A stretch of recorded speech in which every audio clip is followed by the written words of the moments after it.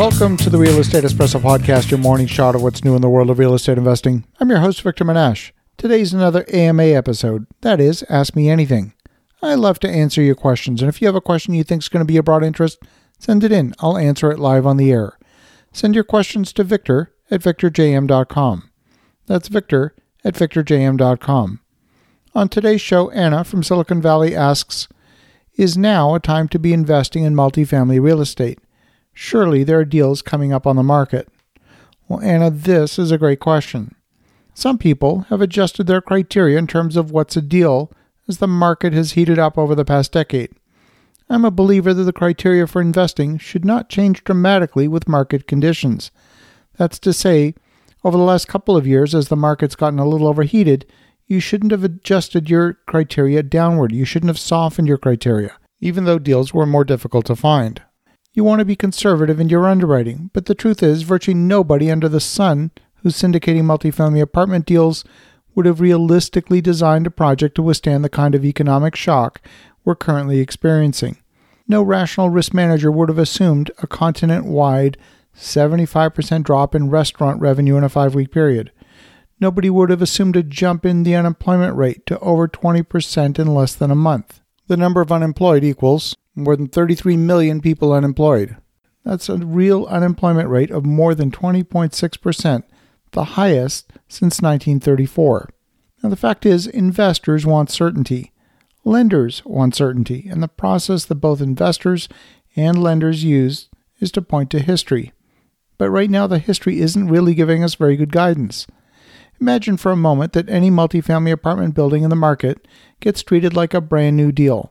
If you have a seller looking to sell, they're assuming the value is based on historical metrics, which are clearly no longer valid, despite the fact that that history might be no more than a couple of months old. The buyer, on the other hand, is looking forward, not backwards, at what is and what's likely to be the case in the coming weeks and months. Because these two perspectives are dramatically different, there's a wide gulf in expectations between the buyer and the seller on how to value a property.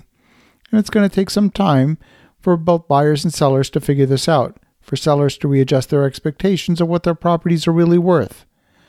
Now, a lender performs 3 forms of due diligence, just like I believe any buyer should perform due diligence. They need to qualify the borrower, the asset, and the submarket. And all 3 of these require some history. But in today's market, there's no COVID-19 market seasoning. We don't have 12 months of history deep into this economic downturn from which to predict the future. The problem is there's simply no modern-day precedent for what's happened. A lender, when they lend you money, is asking one simple question. They're asking, if I lend you money, how am I going to get it back? How will I get it back if things go well? How will I get it back if things don't go well? They have 50 different ways of asking this exact same question. A key related question is whether things will go back to normal when the pandemic is over, or will there be a new normal that doesn't resemble the way things were in the past? Knowing how to value a property in this new normal is the key question. We simply don't have enough history accumulated to be able to say what that new normal is going to be. In the world of multifamily apartments, the demand is clearly there. It's the same as it was 2 weeks ago. Population is largely the same. Very few people have moved during this period of social isolation, so the demand really hasn't changed. But maybe what has changed is tenants' ability to pay. With 26 million job losses in a matter of weeks, combined with moratoriums on evictions, politicians calling for rent boycotts, the ability to pay is highly questionable. As investors, we're looking to buy assets that generate positive net income. Properties are generally valued in one of 3 methods. An appraiser will look at comparable sales, they'll look at replacement costs, and they'll look at multiples of net income. And most appraisers will use all 3 of these methods and typically choose the lowest of the 3. And it's often the case that comparable sales are difficult to establish.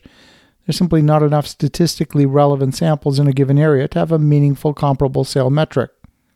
Ultimately, it's the ability of the property to generate net income that determines the value for most investors. But when you've got high economic vacancy, such as we have right now, establishing the net income becomes difficult. It's going to take some time. Don't be in a rush.